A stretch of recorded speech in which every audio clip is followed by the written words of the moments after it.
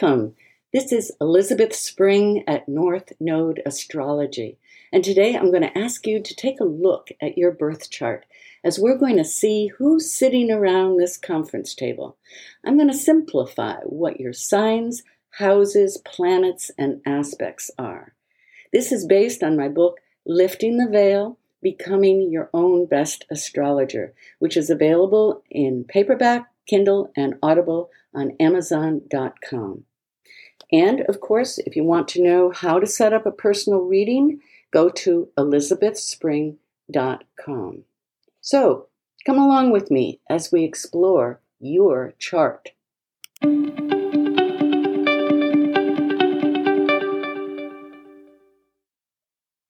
Hello, everyone. Today we're going to be looking at the basic vocabulary of astrology: houses, planets, signs, and aspects. So let's begin. This is taken from my book, Lifting the Veil, Becoming Your Own Best Astrologer. So if you take a look at your birth chart, you'll see that it looks like a circle divided into 12 sections. I like to imagine this circle as being like a conference table with all the planets sitting around the table. The planets are parts of who you are. They're like your inner voices, your sub-personalities, or your inner family, each sitting in their respective sections or houses around the table. They are like an inner committee within you, and sometimes it can be hard to separate their voices and to know which part of you is really speaking. So who's at the conference table? All the planets are there, and your sun sign, your ego identity, is the chairperson of the board. We all need a strong ego and a strong sun to be able to navigate our way in the world. And the sun is the one who is strong enough to create order and not let chaos rule, the head of the committee.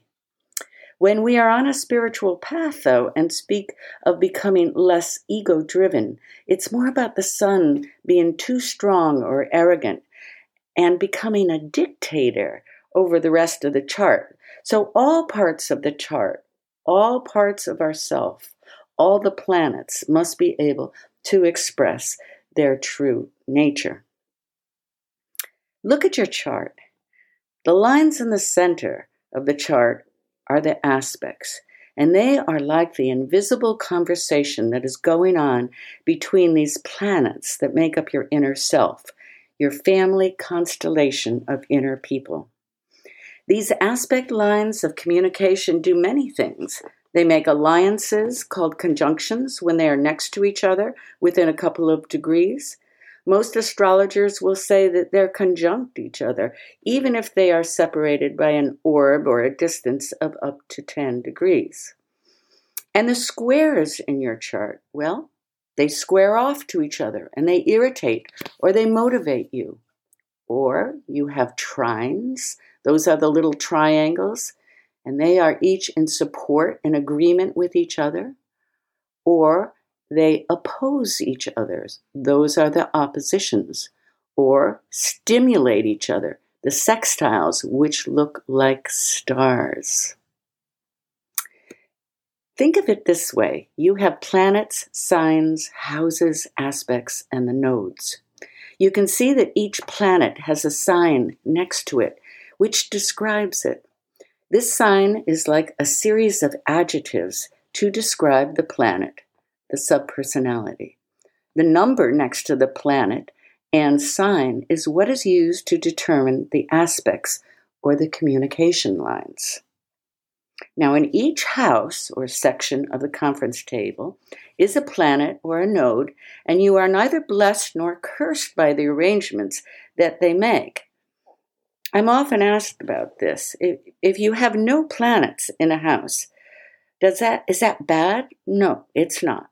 It means, in a sense, that you are less influenced there. So you actually have more freedom in that area of your life, the area that the house represents. Conversely, lots of planets in a house, and you are therefore more influenced by those planets, because each planet lobbies for its own cause. Now, it's interesting too, if you look at the chart, you'll notice that the circle of the chart is divided in half. And if you have more planets on the top half of the chart, you tend towards extroversion or being out in the world more. And if you have more planets in the bottom half of the chart, there can be a tendency for introversion. Some astrologers also say that if you look at the up-down division of the chart into a right and left side, and if you have more planets on the left side, you tend to have more free will than if you have more planets on the right side, where you are conditioned more by others. I haven't found this to be particularly true. The only thing I have found to be very true is that planets in the 12th house, which we'll explain later, tend to be harder to access and to express, as this is the section, the house of the chart, that rules the deep psyche of the unconscious. In fact, I call it the house that Carl Jung built because he dealt with that area of the deep psyche and the unconscious. Okay, now you're asking, what is a house? Think of it this way. It's where the action is. It's what we're talking about. It's the area of your life that is in consideration. So there are 12 houses or sections, and they're all divided up into these 12 sections. The first house starts at the ascendant, which is also known as the rising sign, and it is where 9 o'clock would be on a wall clock. And these houses proceed counterclockwise. So the next second house would start at 8 o'clock and then all the way around till we get to the last house, which is between 10 and 9 o'clock on your chart. That's the 12th house. So the rising sign is at the position of 9. The nadir, or IC, is the bottom of the chart at 6. The descendant is at 3. And the midheaven is at 12. Each house covers a sphere of your life. Okay? Now, what's a planet? A planet is what we are talking about. It's like a noun in that it stands for something. It's not a simple noun like the word book, but more like a complex noun that has many meanings, like the word love. Each planet has a meaning that is supported by ancient mythologies of the Greek gods, and each planet has both a higher octave of expression and a lower octave of expression. Think of the planet as what we are talking about. It's a symbol, an archetype, and a noun with many meanings. We can simplify it by saying that if it's about the planet Venus, we're talking about your relationship style and relates to the feminine side of yourself, male or female. If it's Mars, it's your assertive side and style. But as you'll see below when I keep talking, each planet has a multitude of connotations. And the more you know what the planets represent, the better. So here is a brief explanation of them. Okay? The sun. As we said, it's your ego, your personality, your core values, and what energizes you. The sun is the hero or heroine in your life journey. The moon is your emotional nature, feelings about your mothering, and nurturance. When you're in alignment with it, then it's what makes you feel good or not good.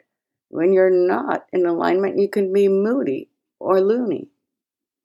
Mercury is your communication style, bridging barriers between people, and your curiosity. It's even your sense of mischief. It's also known as Hermes and the trickster. Venus is your style of relating to others and how you find and understand beauty. It's your ability to attain serenity and trust. You need to own it. You don't want to project this on a partner. It's interesting that in a man's chart, Venus often suggests what the sign he'd like in a woman, those qualities.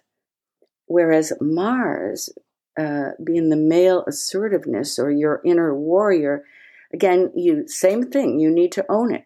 If you're in a relationship, don't project this on your partner. So in a woman's chart, the sign of her Mars often suggests what she'd like in a man. Jupiter, your optimism, sense of expansiveness, where you're lucky and graced. It also relates to teaching, storytelling, and abundance. Saturn, the old malefic, that isn't seen that way anymore, but is your sense of reality and what you need to do to maintain stability and become successful in your life. It can describe your father and authority figures. Saturn energy can slow you down or depress you until you're ready to make the constructive changes Saturn wants. Uranus, or Uranos, is your ability to be a rebel, to do something different, and to change the status quo in your life. It can bring chaos, anxiety, excitement, and positive change. Neptune is your sense of spacious spirituality, inspiration, and boundarylessness. It's part of your ability to bring your head and heart together. It can also manifest as a lack of clarity, fogginess, addictions, and confusion. And Pluto, your ability to regenerate yourself and start anew. It's also where you're holding your unconscious wounds, fear, shame, rage, envy. As we age and grow, the wound of Pluto becomes our strong part. Pluto gives wealth and power, as well as taking away what isn't necessary for our life's journey. Now, what's a sign?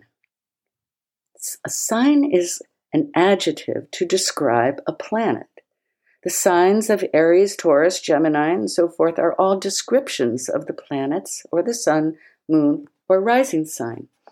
The sign that sits next to a planet describes it. So if we're talking about your planet Mars being in the sign of Virgo and you want to know more about it, we'd think of the Virgo adjective, skillful.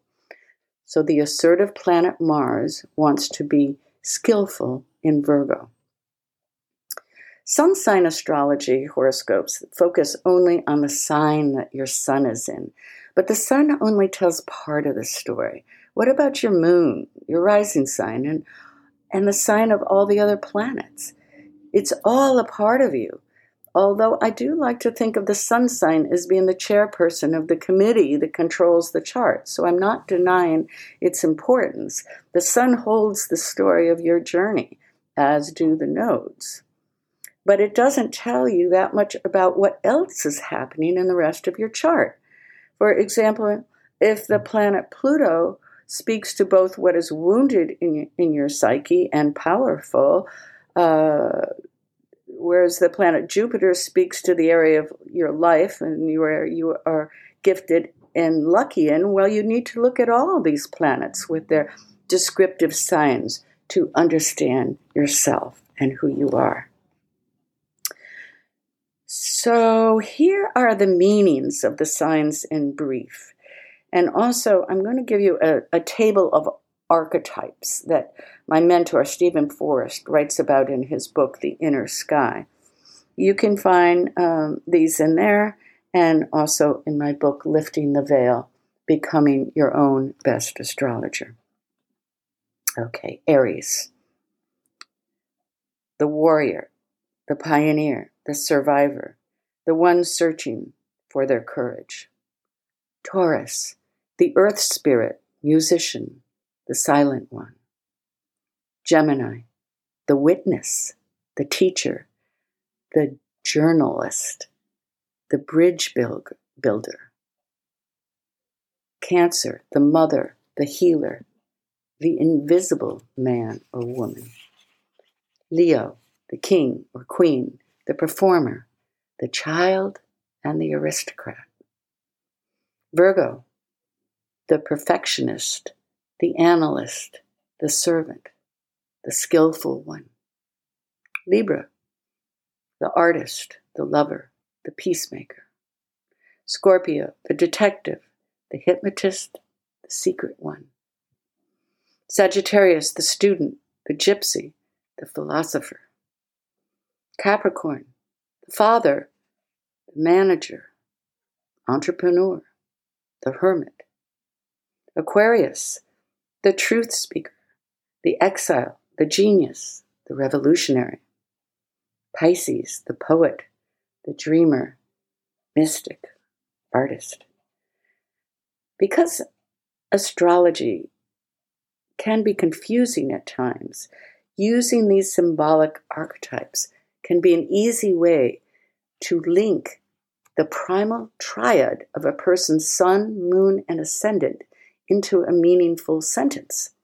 The sun tells you who he is, the moon describes something of his soul, and the rising sign represents the mask or the persona that the person shows to the world, which is also their way of operating. So here's an example. Say the person has their sun in Aries, their moon in Aquarius, and Cancer is rising on the ascendant.